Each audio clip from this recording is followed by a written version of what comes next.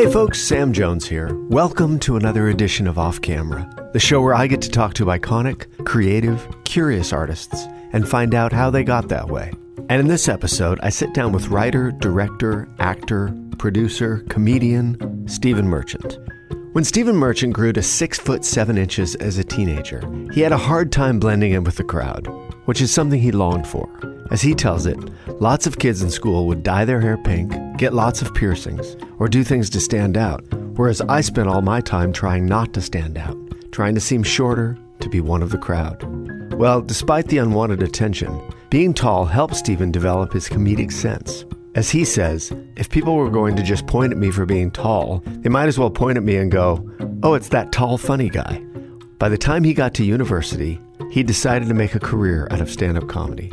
Stephen put in the time experiencing the highest highs and crushing lows of life as a stand-up, but his career really took off after he teamed up with Ricky Gervais for the hit UK comedy series The Office. The two met while doing radio for XFM London, and their chemistry was instantaneous and undeniable. After years collaborating with Gervais and others on projects like Extras and HBO's Hello Ladies, Stephen's taking matters into his own hands, writing solo for the first time ever for his current film, Fighting With My Family, based on a real story about a wrestling family in England with big aspirations to reach the WWE. And yes, Dwayne "The Rock" Johnson is in this movie. So you go from Ricky Gervais to The Rock. Natural progression, I think. Start at The Office, end up wrestling. Well, needless to say, Stephen's a fascinating guy, and he joins Off Camera to talk about the expectations that come from a hit television show, why he went back to stand-up after a long hiatus, and how he turned his awkward dating experiences into art. So pull up a chair and listen in.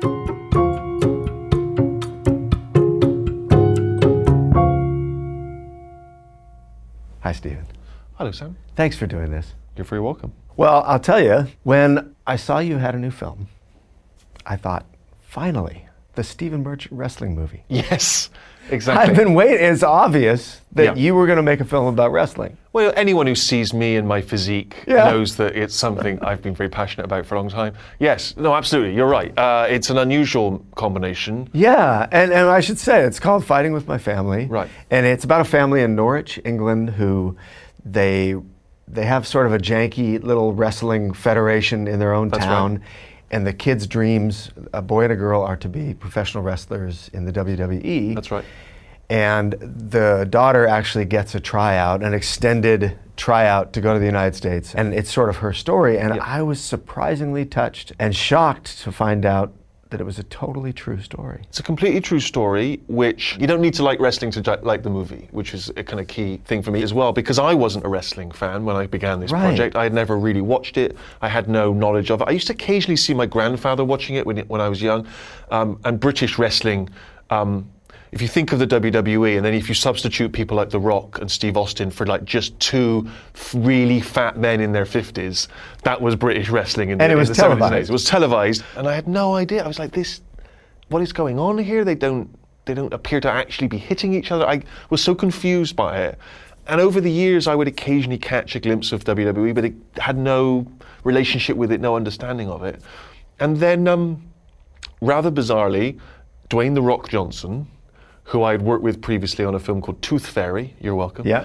Thank you. He happened to be working in England, and he saw this documentary about the real life family, and kind of thought, this is interesting, felt a lot of kinship with them because he comes from a wrestling family, reached out to them, ended up becoming part of her real life story, and then somewhere along on the line, he thought we could make a movie out of this. And I think probably Dwayne only has 2 English people in his mobile phone, me and Jason Statham. Yeah. And what I lack in charisma and muscle definition, I make up for in fast typing speed. And I think he thought, I'll get Merchant in, and so we've developed it into a film. And so I had to immerse myself in wrestling. No kidding. And much perhaps as your response was to the finished movie, I sat down thinking I'm not particularly interested in this subject. I thought I'd probably just laugh and sneer at these people and their kind of esoteric little subculture, and I was just really moved by them, and I was really moved with the sort of this idea of this girl who had this dream and her brother who had this dream to be WWE superstars, which for wrestlers is obviously like being in Hollywood or on Broadway, or in the majors or whatever. It's like it's the dream, right? Yeah. And so just the emotion of it just seemed really vivid and touching and moving and ultimately kind of inspiring. That the fact they happened to be wrestlers was almost irrelevant. Right. Was there any moment of doubt of, can I have the same impact that I've had in the other stuff you've done that has been more comedic or playing with reality a little bit? Can I do it on a purely on a sincere level? On a sincere level, yeah. Yes. Well, that was the thing that was important to me, was to not mock these people and this family in particular, and this world that they are part of. Because if you satirize it and if you mock it, you undermine its importance for them. And if I dismiss it by laughing at it, then I think it's much harder for you to be rooting for this family, because you just think that everything they're doing is silly and frivolous. Well, that's the thing, that I think you can look at The Office and look at some of the other things you've done, and even Hello Ladies to some extent. You could say there is an element of the absurdity of being a human being. I think that's what it is. And you played this straight. And I think I just dialed towards the reality of it and the drama of it a little more in this. But I think through all of the things I've done, I've always had a lot of fondness and affection for the characters and for the world. So even as far back as The Office, there was sort of what you might loosely term satire, and you could say in some ways mockery of these people, but we still had enormous affection for them, and we felt a great affinity and love for them, and even in Hello Ladies, I'm mocking a lot of the kind of the sort of behaviour of men in the dating world and so on, but I still liked this man, and I still wanted him to kind of sort of see the error of his ways and become a better person and fall in love, and I think everything I've done, I've tried to have that redemptive element in it. I've tried to have the sort of happy ending, if you will. Yeah. And I've never felt it to be corny or cheesy or trite, because I like happy endings in things. I think if we can't tell happy endings in movies and fiction, when can we tell them? Because we certainly don't get them in real life very often. Right. Real life ends in tragedy for every single person. For all of us. Yeah. And were they worried about your history of what you've written in the past? Were they worried that you were going to make fun of them? I think when I first went up to meet them, I think they were guarded a little. I think they thought, is this guy come to laugh at us or to mock us? And I think it was a little bit like I felt them testing me a little to see what my agenda was. But I had been very moved by the documentary, which was about them, and so I felt a duty to them to sort of represent them honestly, but I didn't want to shy away from the darker aspects of their lives. You're mindful that it's a weird experience for them, because they're ultimately going to have to watch it, and they're real people, and you don't want to sort of upset them, but you don't want to just blow smoke up their ass. Yeah. And you're also aware that they're wrestlers, and they're about 3 times as big as me, and they could break my neck if they're not happy. Or at the very least, my legs. So that'd be a weird end of the story, wouldn't it? Wouldn't it? Yeah. They saw the movie, they weren't happy, and they broke my legs. And did you write this alone? So I wrote it alone, and previously I'd worked obviously with Ricky Gervais and other people, other collaborators, and there's... So this is the first time you hadn't collaborated? Yeah. So how was that? Really tough. Really tell me about that. I mean, because I would assume in a collaboration, especially with a guy like Ricky Gervais, there's probably a lot of ideas are born organically through dialogue back and forth, Absolutely. right? So how did you do it differently? Well, the biggest challenge I think when you're writing on your own is, as you say, when you're working with someone else, you can discuss endlessly, but you arrive at decisions quicker, because you sort of discount a lot of things much quicker because you have a sounding board. Because so much of writing is the selection of what you're not going to include. Yeah. Whereas when you're on your own, there's no one to tell you not to go down a road. So I might go down a whole road which was about how Zach, the brother in the story, met his wife. And I would write these things and I'd be so pleased with them. And then, of course, the script is 482 pages long. And so that selection process and that editing and that refining of the story is so much harder on your own. How'd you sort of replicate the experience of what you did need out of a collaboration when you were by yourself writing? Well, I started off with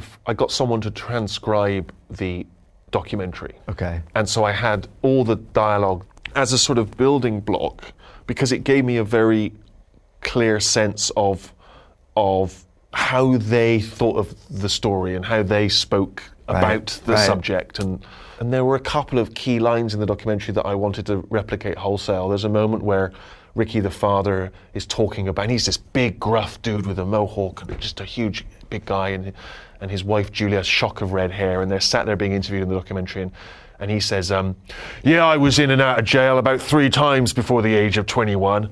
And his wife says, mainly violence. Right. And the sort of offhand way with which she just said, mainly violence, it's nothing to them, We've all gone to prison. For him, it was violence. Yeah.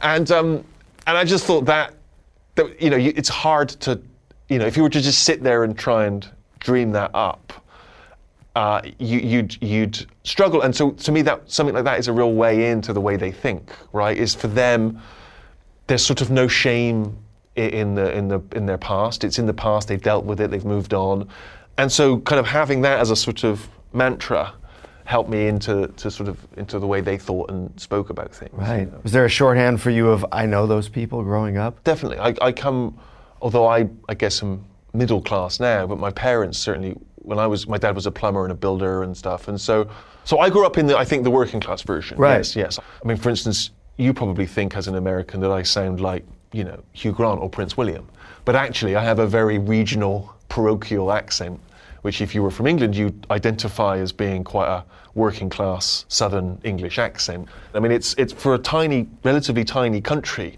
the sheer level of accent distinction is pretty pronounced, and like I say, each of those accents represents a certain socioeconomic position. So when you were in school, did all the kids have your accent? Like, was Pretty there much. any class system at school, or was everyone sort of the same? Well, I didn't realize, I'd never become aware of class until I went to university. And Really? It was and I until the age of 17 or 18, I had no sense of where I stood class wasn't even a thing that I thought about.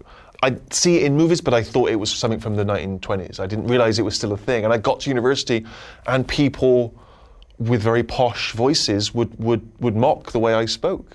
And I was just sort of shocked. Really? Because I thought, we're all here on merit, right? We all got the education to get to university. Why am I being mocked? Like, I was shocked. And I became self-conscious about it and aware of it, and I became aware that some of them had been to private school, and they almost knew each other, even though I'd just come from a regular public school, and so it was a shock to me. Can you give me a little picture of that, who you were among your friends, and when you discovered what you wanted to do, and how you sort of like fit in with other kids? I was a comedy fan. I used to watch comedies with my dad, and particularly a lot of classic American comedy, whether it was the Marx Brothers or Laurel and Hardy, or later I would watch things like MASH. So I was a kind of comedy fan. I just enjoyed that stuff, and similarly British humour. So there was that, and there was a kind of, my dad's very funny, and I think I inherited some of his just kind of social wit, just Is being he droll and dry? He's droll and dry and quite self-mocking, and so I think I inherited some of that, just the being funny in the pub kind of guy. Yeah. And then on top of that was that I was 6'7" by the age of, goodness, I don't know, early teens. Probably. Oh, so you grew early. So I stood out from the crowd, whether I liked it or not, from a young age. And someone once said to me, do you think you used humour in order to control when people laugh at you? Huh. And that might be true. I don't know. Maybe. I don't know. It certainly helped. I certainly felt like if they were going to point at me just for being tall, they may as well point and go, oh, it's that funny tall guy. It was like I somehow had some ownership. And so, a lot of kids, I remember at school, they'd dye their hair pink, or they'd get a lot of piercings, right? Or things to stand out from the crowd. Whereas I just spent all my time trying to not stand out from the crowd, to seem shorter and one of the mob. Did you pick the outcasts, or did you pick a group that accepted you, or? My feeling is that I sort of moved between different social groups in school. Humour was a way to kind of interact in all of those environments, but I wasn't really accepted in any of them. You know what I mean? So I felt like I was sort of drifting between camps, but I didn't quite have my gang. It's funny to think of being a fan of comedy and trying out things. And then when you bomb or fail, to keep pushing to be the funny guy when you're already the object of some unwanted attention. Well, it didn't give me self-confidence, but it gave me a way of getting by. So people would say, well, women love funny guys, but I would never go and talk to a girl with the intention of asking her on a date to the movie theater or something in high school, because I was too self-conscious and didn't have that confidence. But I could talk to her and make her laugh. Right. I didn't. That was not a problem. I wasn't shy in that way. You know, I could communicate, and years later I would find out. I really had a crush on you in high school. I was like, why didn't you tell me? I had no idea. I didn't have any of the spidey sense to figure this stuff out. So it was weird because now I look back and it's like, if only people had told me, oh, everyone's jealous of tall guys. Don't be self-conscious about it. Don't slump and hide in the corner. Stand proud. It's a thing people envy. I could have ruled that school. Similarly, it's like if someone had said, if you ask a girl out and she says no, that's fine. At least you asked. If someone had told me that instead of just that fear of, I better never ask because if they say no, I'll be humiliated. That was sort of probably how I felt. And so it was weird. It was this weird, very odd sort of private self-doubt and a kind of public veneer of, everything's cool. Did you have the wherewithal to realize that you can do something with comedy and you could put yourself on a path? And did that ambition carry you through that self-doubt about your own appearance or your own exposure? Yeah, it did. I mean, because I think that was the thing, is that it's like I was self-conscious in real life, but I also knew those were comic assets. Like I knew that being tall was there a book and thin and gangly. Something you read that? No, well, I was a little bit of a nerdy fan of comedy history, and so I would read about Charlie Chaplin, or I'd read about John Cleese from Monty Python, who I'm a big fan of, and he was a tall guy with and very kind of loose-limbed, and it talked about how he'd sort of used those in his comedy, and he'd used that physicality to be funny, and I realized, well, I've got that.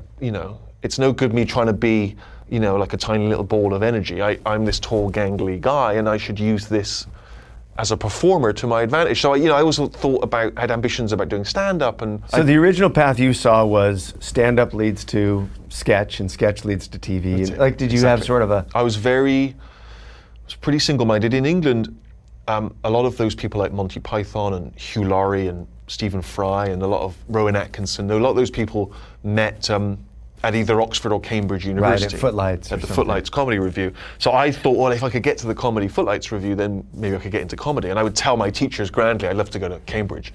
And they'd be like, yeah, you're not getting into Cambridge. And was that sort of just the public school? Well, here we call it public school. That's the thing again. Teachers in my school, the idea that I would say I want to go to Cambridge and I want to be a professional comic actor, they just looked at me like, what are you talking about? You're a maniac.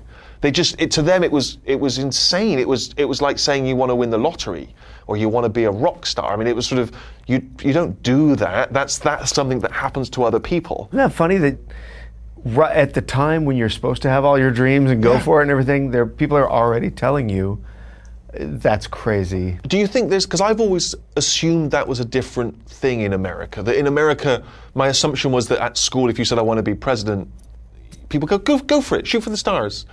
Whereas in England, I feel like they're like, you want to be Prime Minister? Yeah, good luck with this. This tall guy thinks he can be Prime Minister. Let's get your autograph now. Yeah, right. No, I went to public school too. And when I was young, there was that same sort of thing of, oh, come on, kid, that's impossible. And it's funny because I don't know because I never wavered in that. I never thought for a minute I shouldn't try and do this. Did you have like an advisor? Yes, I remember meeting someone, but I felt, perhaps arrogantly, I just felt like he's talking to people who have barely even thought about their futures, right? That they're going to finish school and they're just going to drift on, and he's there to tell them, well, you're pretty good at math, maybe you should, become an accountant. And I would talk to him in that way, and I realized that me explaining I'd like to be John Cleese, please, that would have got me nowhere. So I remember just sort of him saying, well, you like writing, you like creativity, maybe you could become a teacher or a journalist. Maybe you could go write for the BBC. Right, no. Maybe you could teach other people exactly. how to give up on their dreams. Yeah. Well, okay, so I'm curious because you had such a blueprint in John Cleese, even down to the physicality, but the fact that he went to the Footlights and he put on sketch and did stand up and went to Edinburgh Festival and all that stuff. Well, firstly, I should say I didn't get to Cambridge University, so I never joined the Footlights. Right. So I didn't get that, and that was my career plan, and that didn't pan out. So now what do I do? And I'd wanted to do stand-up at university, and I had a shot at a gig one night, and then the gig was cancelled for various reasons. And so in a way, I was so relieved that I didn't have to do it, because I was so nervous about the thought that I didn't do it. I never did it for another 2 years, and then I worked up the nerve again, and I went to a little club in my hometown, and I went out there and I did my 5 minutes, and it went really well. And I thought, oh, well, it turns out I'm incredible at this. And then did the same act in a different club 3 weeks later, died on my ass, just bombed terribly. And just was like, oh, this is really... And I didn't understand, like, it was the same show, what happened? Right. And then the next few years was just intermittent gigs with kind of tremendous highs and crushing lows and just no consistency, and feeling like I was starting again at every gig. What was the message to yourself? Like when you thought you had a handle on it, and then it was so confusing to me, because I didn't understand. So, because again, clearly I kept going back. Yeah. So obviously I was delusional enough to think, well, I'll get this right at some point, which is what's odd.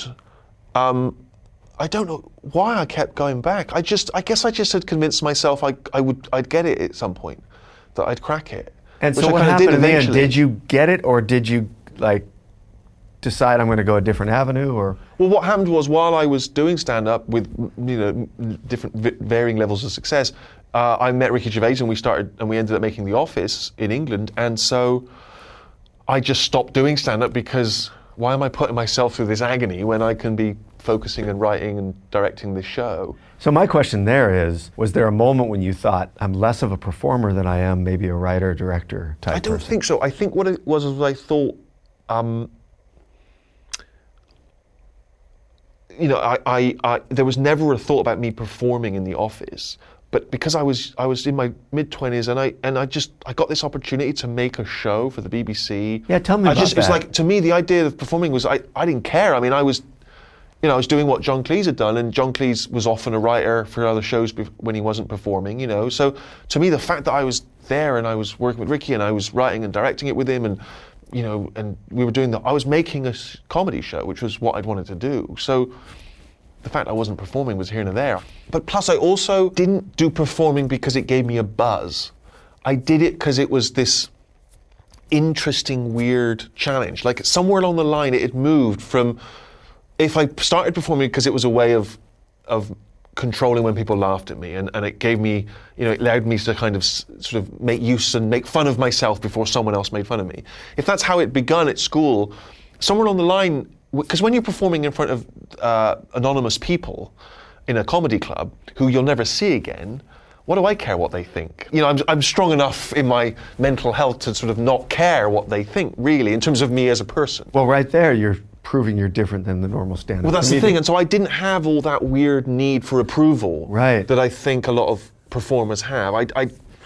That was not the thing for me. The thing was, it became, I really enjoy this. It's so hard. It's like the jigsaw puzzle of it that was interesting to me, and that's the same with writing and directing. All this, it was like making the toy car, from designing it to painting it to putting it together to gluing it. That's what's fun. And that was The Office. You got to take a little germ of an idea. So tell me about your first impressions of Ricky Gervais when you met him, because you started as his assistant, right? Right. He got a job at a radio station that was newly launching in London, playing alternative rock, and he had never had any radio or broadcasting experience. He's naturally very funny. He's the funny guy in the pub, but he'd never performed. He was wasn't trying to be a comedian, wasn't writing, wasn't doing anything really, and he got this job behind the scenes at this radio station, and he immediately rightly realised he didn't know what he was doing, and that he should get an assistant who could kind of cover for him, basically. And I happened to have sent my resume because I was trying to get into radio. I'd done some radio at college, and he hired me up. And I used to joke that it was probably because he's so lazy and my resume was the first one on the pile. He's like, this kid will be fine. Really? And he called me up, and we kind of hit it off, and so I moved to London and joined him as his assistant, and very quickly realised that he'd probably get us both fired. Just because he was at those days, he was quite lazy, and the station launched, and it launched the day after Princess Diana had died. Oh, right. And so there wasn't really much public appetite for a rock and roll radio station, because it was a very somber period in England. Yeah. So the station took a while to find its feet, and we went on. I remember the boss sent us an email after about a week. It was just an email that just pinged in, and it just said to both of us, "What the fuck am I paying you two bastards for?" And I've cleaned that up. And we panicked, and so we went on the air, and we started kind of goofing around with some of the DJs. And that seemed to go well, and that was well received, and we were suitably funny in a kind of little double act way. And then he sent us another email, the boss, about a week later, going, "That's the funniest shit I've ever heard." And much like my experience of stand-up, his response was then, it would vary from, "Why am I paying you assholes?" to "You're geniuses," to "You're like, fine." I mean, we're doing the same thing. Yeah, exactly. It was just and anyway, finally I got the opportunity to jump ship and join the BBC. And so I joined the BBC as a trainee because I just thought that would open up, again, going back to my parents, take the sensible path.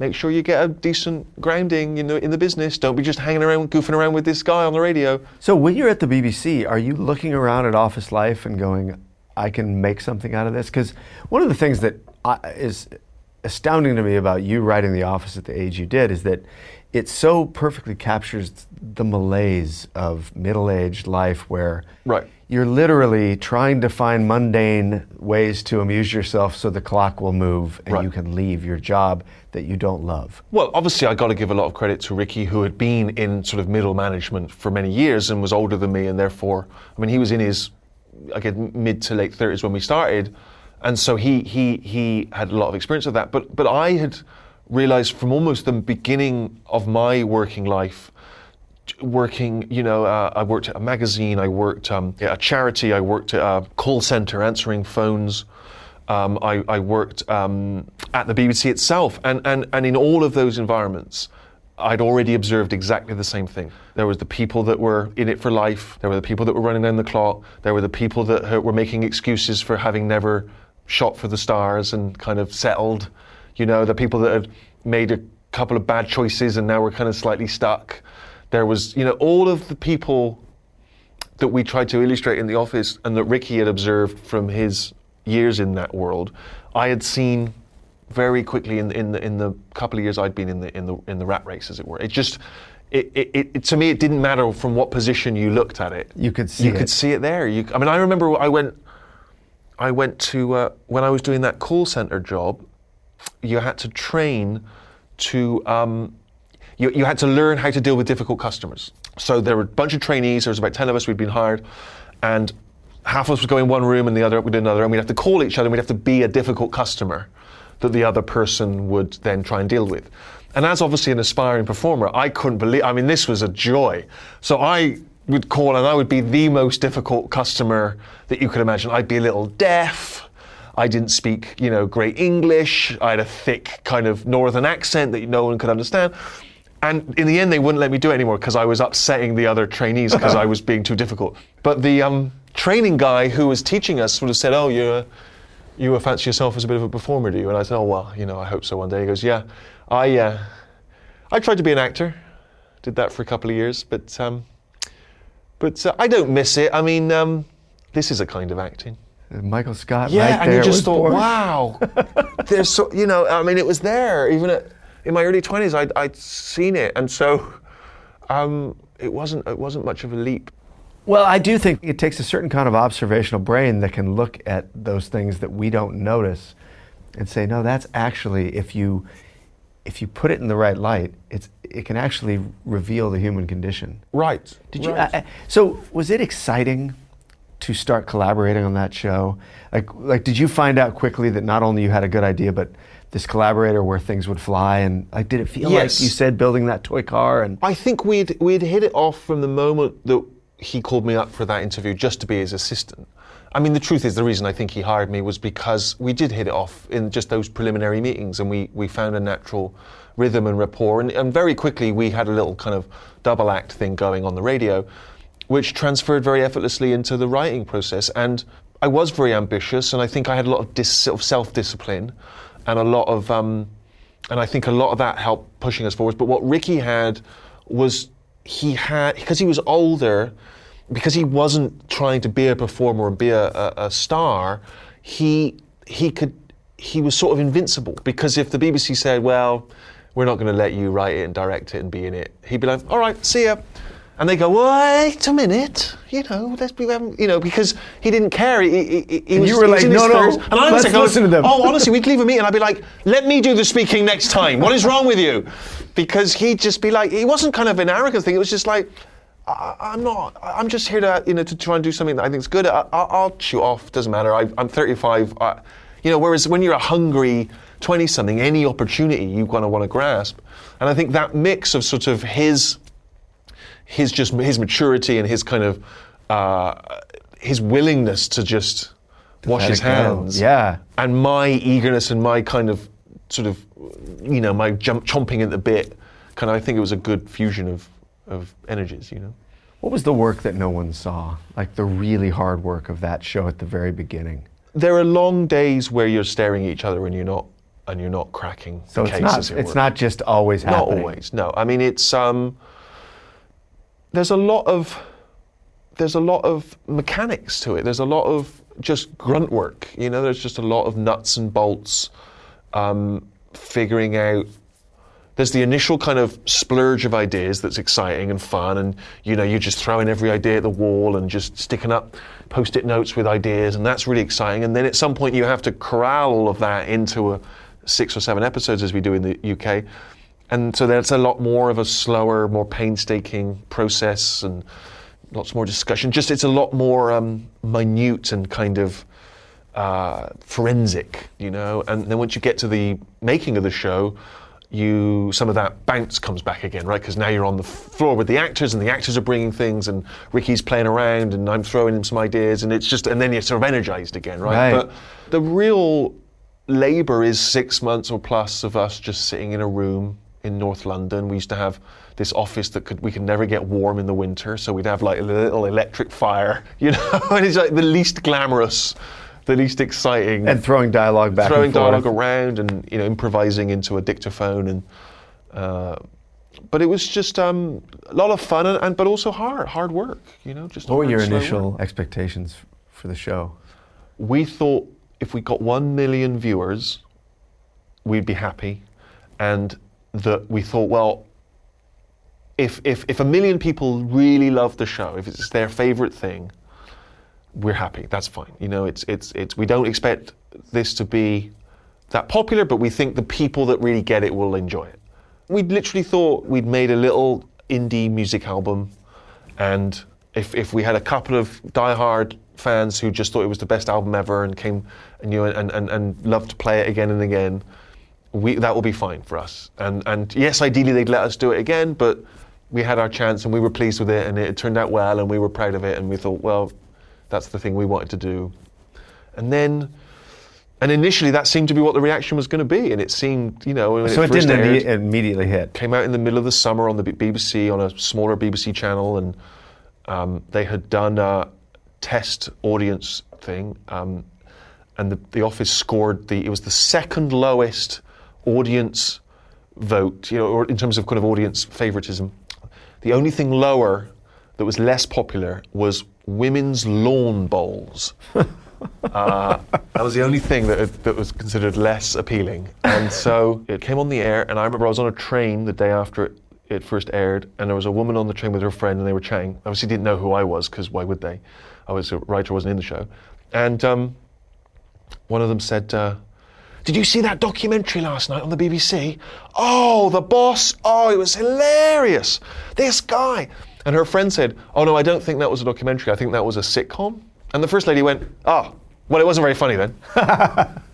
And you're like, oh. That was probably actually like... It was kind of like, this is exciting. Yeah. That some people think it's the real thing, and because obviously no one was known, Ricky wasn't known, none of the actors were known. So it kind of slipped under the radar, and sure enough, some people really went with it, and kind of they had a tiny little fan base, but it seemed like it was going to be dead in the water. And then we started winning some awards. Right. And there's nothing that any TV broadcaster likes more than an award, right? So once the BBC kind of got to turn up at some award ceremonies and see us collect a BAFTA or whatever it was, then that relaxed people. And then it sort of gathered momentum, and then we were off to the races. It is the record analogy, like you make something when you don't know how to make anything. Yes. And you sort of just fashion it out of thin air, and then it takes off, and all of a sudden, there's this expectation. And it could be sort of crippling. Because like you said, you like the going up Mount Everest.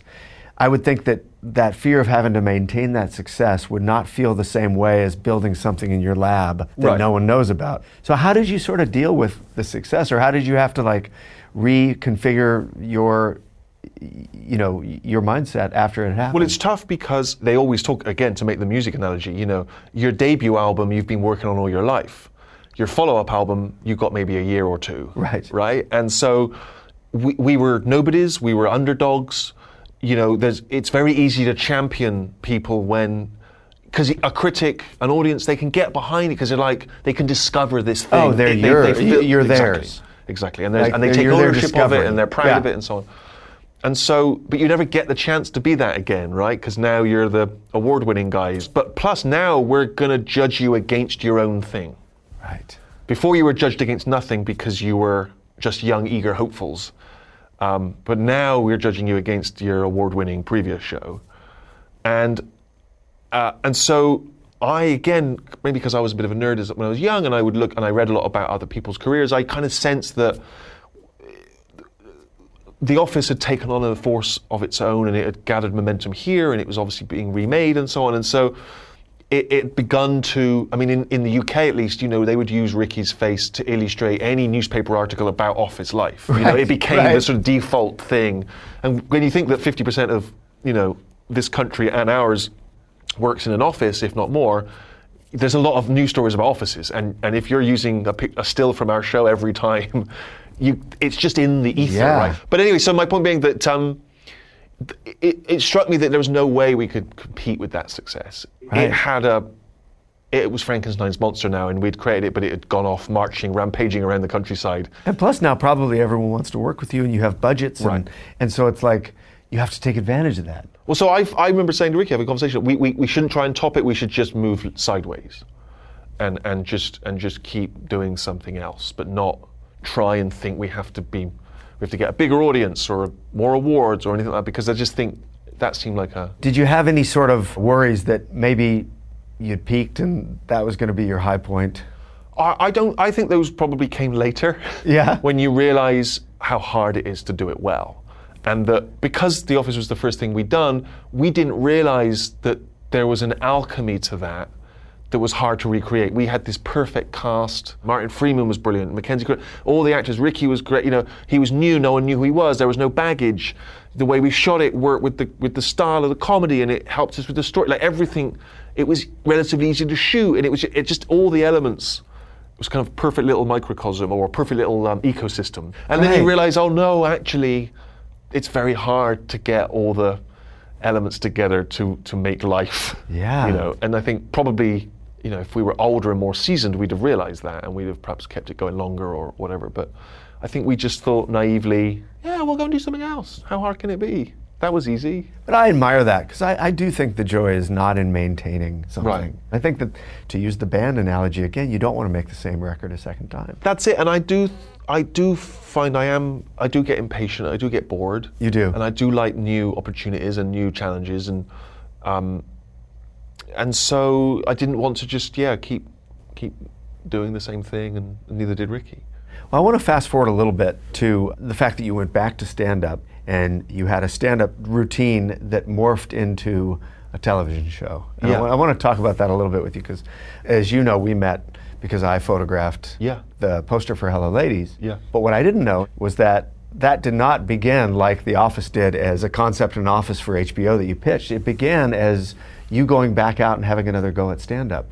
So can you tell me what led up to that and how the stand-up turned into sort of a treatise or an observational, diatribe on your dating experiences? Well, I guess at some point after the success of The Office, I'd parked the stand-up for a while, but I think there was part of me that thought there was unfinished business with it, that I hadn't quite cracked it. And a lot of my heroes had been or were stand-up comedians, and I had a great respect for it and a love of it. And from those occasions when it had gone well, I knew that on occasion I had an aptitude for it.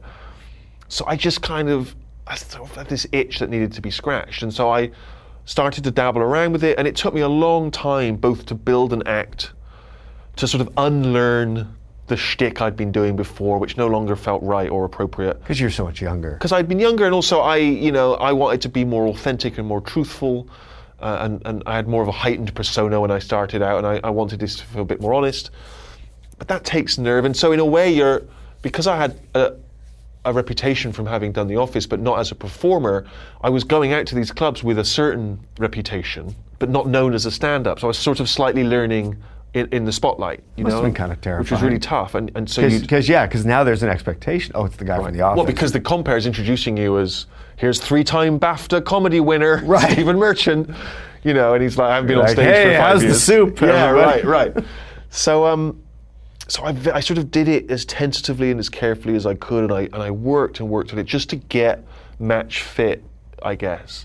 And then the thing I just found was I just kept coming back to stories of dating and just stories of dating mishaps. And what I loved about talking about dating is that there's an intrinsic drama to going on a date. If you're someone who's looking to find love, you're going for these job interviews, right. which could be the job of your life. So there's a huge weight to that, or at least I gave it this weight in my own stupid head. And so there's so much at stake when you're on the date, that you don't embarrass yourself, you don't humiliate yourself. If it's going well, you don't blow it, right? If you end up, in a sexual situation with someone, there's all that added comic jeopardy, right? So you on a first date was pretty wound up. Pretty het up. It just seemed fun. So many of my stories I used to share with Ricky, after a weekend would just be ill-fated, dating stories. Almost always because I had tried to be something I wasn't. Right. I had tried to seem like James Bond, but spilt soup on my suit. It was that. And so I just found it very funny, and I just enjoyed kind of exercising the demons by talking about it. And that is what built to that show, which ultimately led to the TV version of that, which was a sort of a dramatization of that same sort of stuff. And were you the lead from the beginning in their mind? I think it was literally, yes, how do we transpose it into a sitcom? And I considered a while, am I myself in this? But, right. Curb Your Enthusiasm was big, and I just felt like there was a lot of things where comedians play themselves. Yes. And do you see me doing stand-up in the show? Like, that seemed too kind of meta to me. Yes, because you mentioned Curb Your Enthusiasm, and there are some parallels in terms of exploring the awkwardness of human interaction. Right. And I think that brilliant thing about Hello Ladies was not only was it spot on observational awkwardness and had the ability to make you uncomfortable while watching it, but there was an underdog likability to your character that does not exist usually when the goal is to create awkward scenes. Right. And that's why I fell in love with the show, was because I rooted for your character. Right. And it made me wonder if, when you were starting to write it, if you realized that what you were exploring was the awkwardness of being a human being. Well, I'm always interested in that, but I have to say, I don't think I ever intended it to feel as awkward for the viewer as it was for many viewers. Really? I just thought it was funny. And actually a lot of other people, and it's true of The Office as well, found it awkward. They would talk about watching it through their fingers. Yeah. And I'm always a bit surprised, both with The Office and, because I just thought it was just funny to me. And I wonder sometimes if it's like, if you're making a horror movie and you know that the blood is fake and the knife is a retractable blade, you'll do the most dark, brutal scenes, right? Because you're just actors goofing around, sure, right? And right. What do I care? More blood.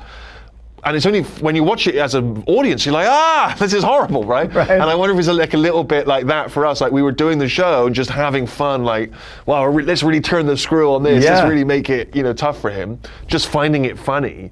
And the viewer then watches like, this is intense. And so I sometimes wonder if, yes, my intention was probably not to make it as excruciating as it was. Well, I think there's an understanding that you have for that goes deeper than a writer trying to be funny, and it had to come from your own experiences, and I think probably some of the loneliness and the sheer I I don't know, embarrassment of being human had to have come from a real place. Oh, absolutely. And I've long, going back to like I was talking about being at school and that anxiety about asking the girl out, what if I'm humiliated? Something about humiliation, about being laughed at, about failure, just feels very human, I think, and so much of what human behavior is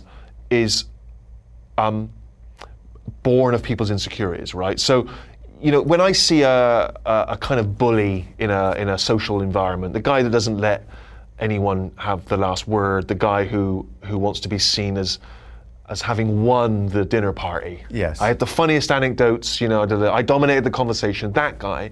I don't look at that as an enviable quality, right? I look at that like, what is it in his DNA that means he has to just win all the time, right? He seems pitiful to me.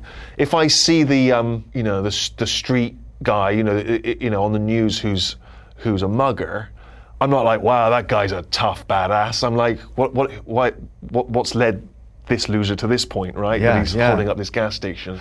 And I think, so that's it. Every human behavior to me, even the coolest person in the world, to me seems faintly laughable. Everything seems a bit laughable to me. I remember getting criticized in a school report once by a teacher when I was in my teens saying, Steve's a smart kid, but he always tries to see the funny side of everything. And it was a criticism. And whereas I've always just thought, yeah, that's what I do. I see that you see a rock star who's being interviewed, and he's got, he's cool, wearing shades and the hair and the whole thing. And I'm just looking at it going, well, you've spent too long on the hair. This is so artificially put together to look like you didn't give a shit. Yeah. That I don't buy any of it. You know what I mean? Like I don't buy. And so to me, everything feels like it's artifice and it's pretense, and everyone's, putting on a front in some way, and that's funny, very funny to me to explore, And in the office, everyone's trying to present a version of themselves. David Brent, Michael Scott, they want the world to see them in a certain way, right? And the world keeps saying, no, we can see the real you behind. Right. And it's true of it was true of Hello Dailies, and it was true in the stand-up and everything.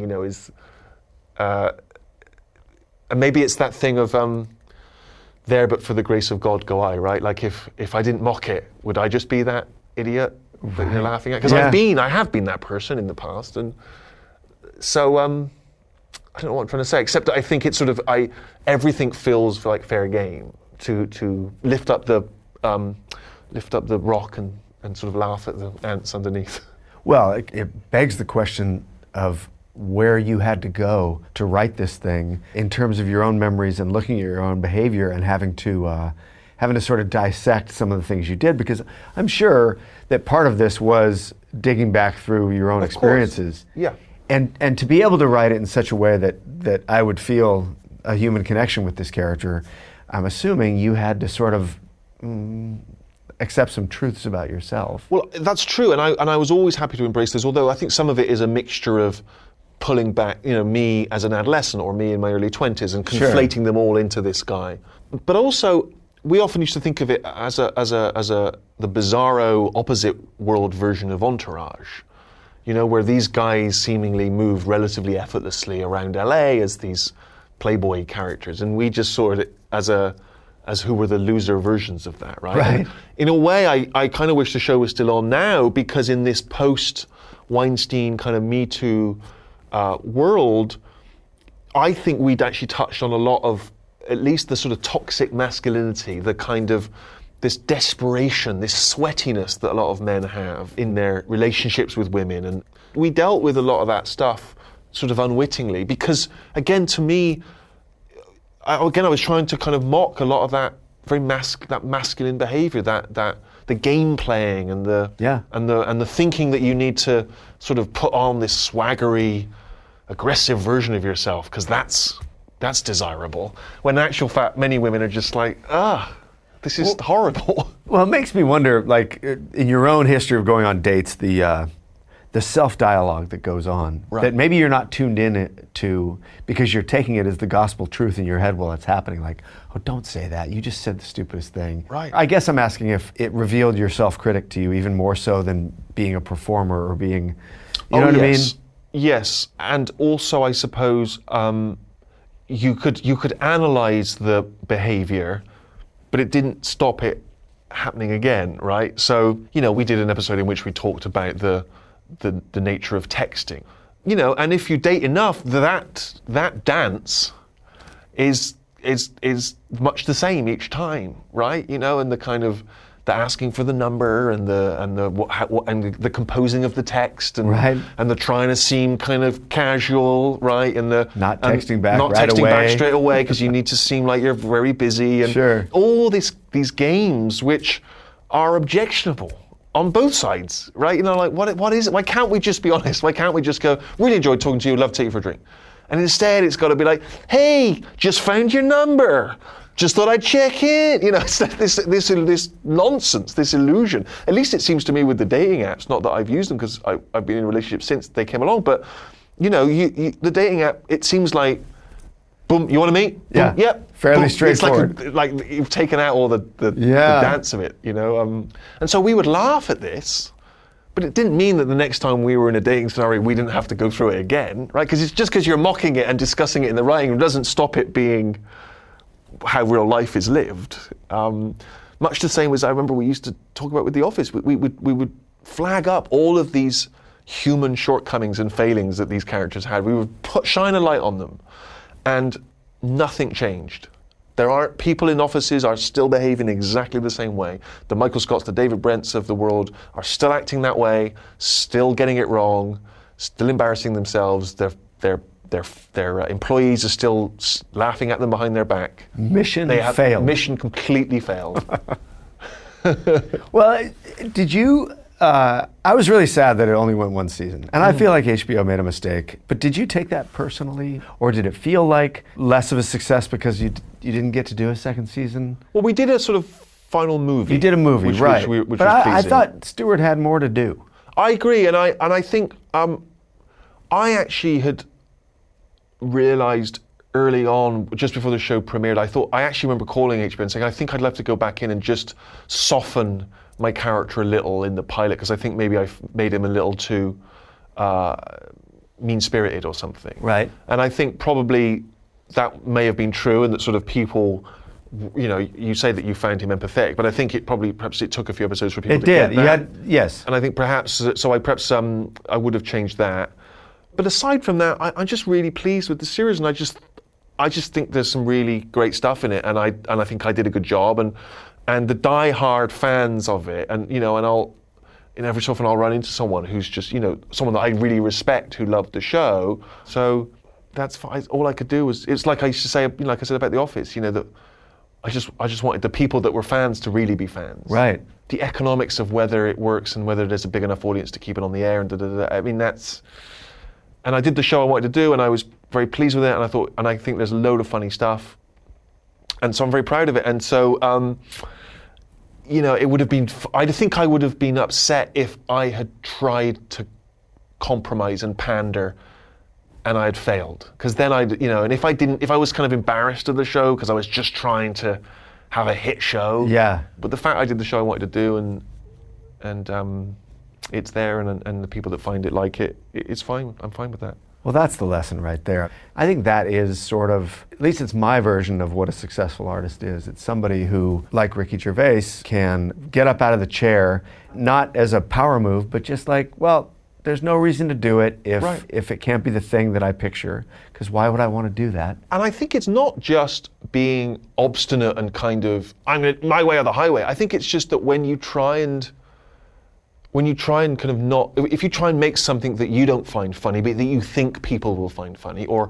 if you try and second guess the audience, that's even harder than just trying to do something you think you'd like to see. Right. And I read a quote years ago, it's attributed to all kinds of people, but I think actually it was a journalist from the early 20th century, although I don't know the name. But the quote is a version of, I can't tell you the secret of success, but I can tell you the secret of failure, and that's to try and please everyone. And I just think that's really wise, is that you can please everyone sometimes by luck, by just good luck, but to try and please everyone all the time, it's just really, maybe you get it right, and there are certainly people that get it right more often than they don't, like Steven Spielberg or someone, but there's not many of them. Weirdly, in making Fighting With My Family, this is about this family from Norwich, England. They speak in a very specific way, they look a very specific way, they come from a very specific time and place in the UK. And there's a danger of, there was part of me that was like, well, should I just shave off the sharper edges? Should I try and homogenize them a bit more to make them more palatable to a broader audience? But actually, my experience has been that when you do that, they mean nothing to anyone. And that weirdly, the more specific you are, the middle American in Ohio, whatever, is more likely to respond, because even though they recognize the parallels with themselves, even if they have never been to Norwich and have never met a family of wrestlers. They can there's something that feels authentic and true that you as a viewer respond to, right? And even with the British version of The Office, it couldn't be more British and more of that moment in time and more specific. And yet suddenly we found out that Samuel L. Jackson was watching it on his DVD player and it was on constant loop. It's sort of, what? Right. There's this movie star and he's in this Hollywood mansion, he's watching this weird show about a paper factory in Slough. But clearly there was enough in there that was sort of identifiable. Because it was specific, because it was accurate. And I'm not Mr. kind of left field. I'm trying to, I want people to enjoy it. I assume they will. In a way, because The Office was successful right off the bat, I thought I was more in tune with what the common man wanted than I was. You know what I mean? I just think there was a weird crossover there where that show hit. But actually, as my subsequent career has unearthed, is that actually half the time I'm not in tune with the audience in the same way, or not with that vast audience, that I don't have the common touch, because I think everyone has painful dating experiences, and people say, no, what are you talking about? It's fine. You ask someone out, they come out, you have a drink, that's that. It's like, so this stuff which I thought was universal, maybe it's not. Maybe there's just a subset of us that feel that way, and I think increasingly I'm realizing that. Well, I think that you would define success now differently than probably after you received your BAFTA on The Office. And I am curious, like now where you are in your career and you've made this film, how you define success for you. Well, success for me is, do they let me do it again next time? Because I love making the jigsaw puzzle, I love making the car model, I love trying to get to the summit of the mountain. And so I just don't want to screw it up so bad that they take it away. They say you've got to go back and do one of those jobs that your school counsellor said you should have done. You've got to go back and work in the bank. Nothing wrong with working in a bank, but you know what I mean? That wasn't my dream. Right. So that's the fear, right? Is that they close the door and go, nope, party's over.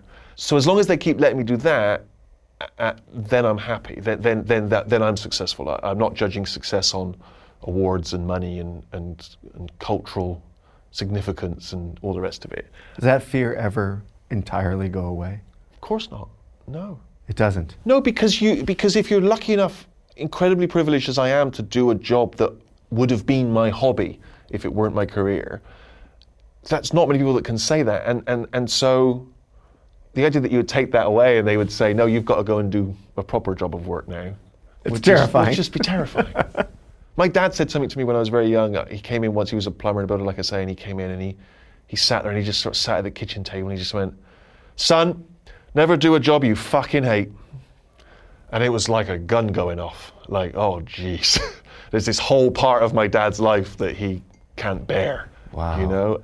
And I've, luckily, through all the tough times I've had in this career, just in terms of the sheer man hours and the hard work and the all those frustrations that you have, I've never felt that. I've never felt that I wanted to be doing anything else. Well, I think your career is fascinating, and I really admire people who do not try to own a marketable, repeatable piece of culture, but instead keep trying different things. Right. And from Hal Ashby to, Bob Dylan to whoever, every time you thought you could pin them down, they went somewhere else. And like you said, as long as someone keeps letting you do it, you've got the life. And I think it's, in all those artists you just mentioned, I came to those guys when they already had this very diverse body of work, right? So you're looking back at this 20 or 30 years of work, and then if you study it, you realize that that was a hit and that was a failure, and they were written off there, and then they came back with this, and you realize that they went through a really emotional journey. Yeah. And so I felt a little bit like that, you know, it's sort of, I'd like the version of me when I'm in my 70s to kind of stumble across my work and go, oh wow, and that's different, and this is, and I wasn't really into that one, but this one I liked. And yeah, well, it's been fascinating talking to you. Likewise, thank you for doing this. You're very welcome.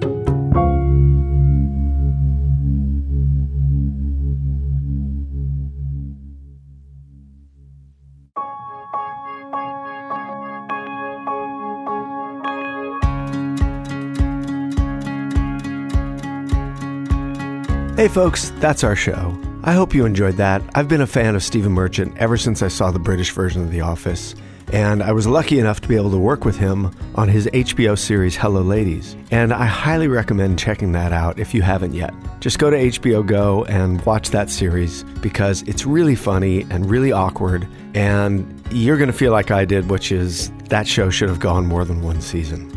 Also, make sure to check out his newest film, Fighting with My Family. And of course, you can always dive into old episodes of The Office and see the exact time and place when his brilliance began.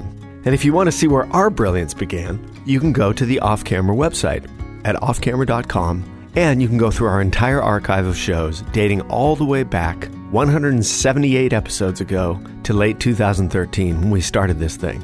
It's a great way to take a deep dive into what we're doing on this show.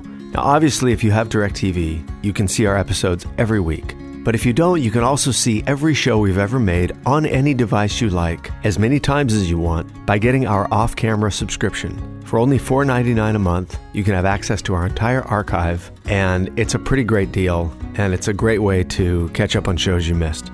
So check that out. Also, if you're loving this podcast and you have not yet subscribed, take a minute, go to Apple or wherever you get your podcasts, subscribe to the show so you won't ever miss a week. It'll just show up automatically in your phone, and you can listen to us. And while you're there, give us a rating and a review. That helps more people discover us each time you do that. So tell your friends and let the rest of the world in on this show. Great way to do that, of course, is social media. We are Off Camera Show on Facebook, Instagram, and Twitter. And I am Sam Jones on Twitter and Sam Jones Pictures on Instagram. If you have any questions about the show, you want to get into a conversation, you want some advice, you want to suggest a guest, social media is a great place to do that. So reach out to me or to the show and let us know what you think. We'd love to hear from you. You can also reach me directly via email. I'm sam@offcamera.com. So connect with the show, and hopefully we'll keep connecting with you for a long, long time. I want to thank everybody that works hard on this show each week. Crawford Shippey, Nathan Shields, Michaela Galvin, Sasha Snow, and Kara Johnson. We have a great team, and they work really hard putting this show out. So when you see these people on the street, just give them $5 or buy them lunch or, give them a kiss, something. They deserve it. And most importantly, please tune in next time when I sit down with actor Daniel Radcliffe. We arrived in Japan when I was 12 for a Japanese press tour, and the media reported that there were 5,000 people waiting in arrivals for us. We got a message before we landed where they were like, there's 100 security guards on staff for your landing. And we're like, that seems a bit much, that's crazy. And then we landed, and it was like, oh no, this is not enough. There were highly trained security guards being pushed around by 6-year-old girls to 80-year-old women. It's just we got through that melee, and my mum's button got stuck on the toggle of one of the women in the crowd's coats, and they had to wrestle for a second and sort of run off. And we all ran and we jumped into the car, and my mum and dad just started laughing. How ridiculous was that? Dan grew up before our eyes as everyone's favorite wizard in the global phenomenon that was the Harry Potter series. Dan talks to me about the social and psychological challenges of living in the spotlight, how his love of acting drives him to make less obvious career choices, and why he's finally making the transition to American television in the new series Miracle Workers, opposite Steve Buscemi. It's a fascinating conversation, and I hope you all tune in. See you next time, Off Camera.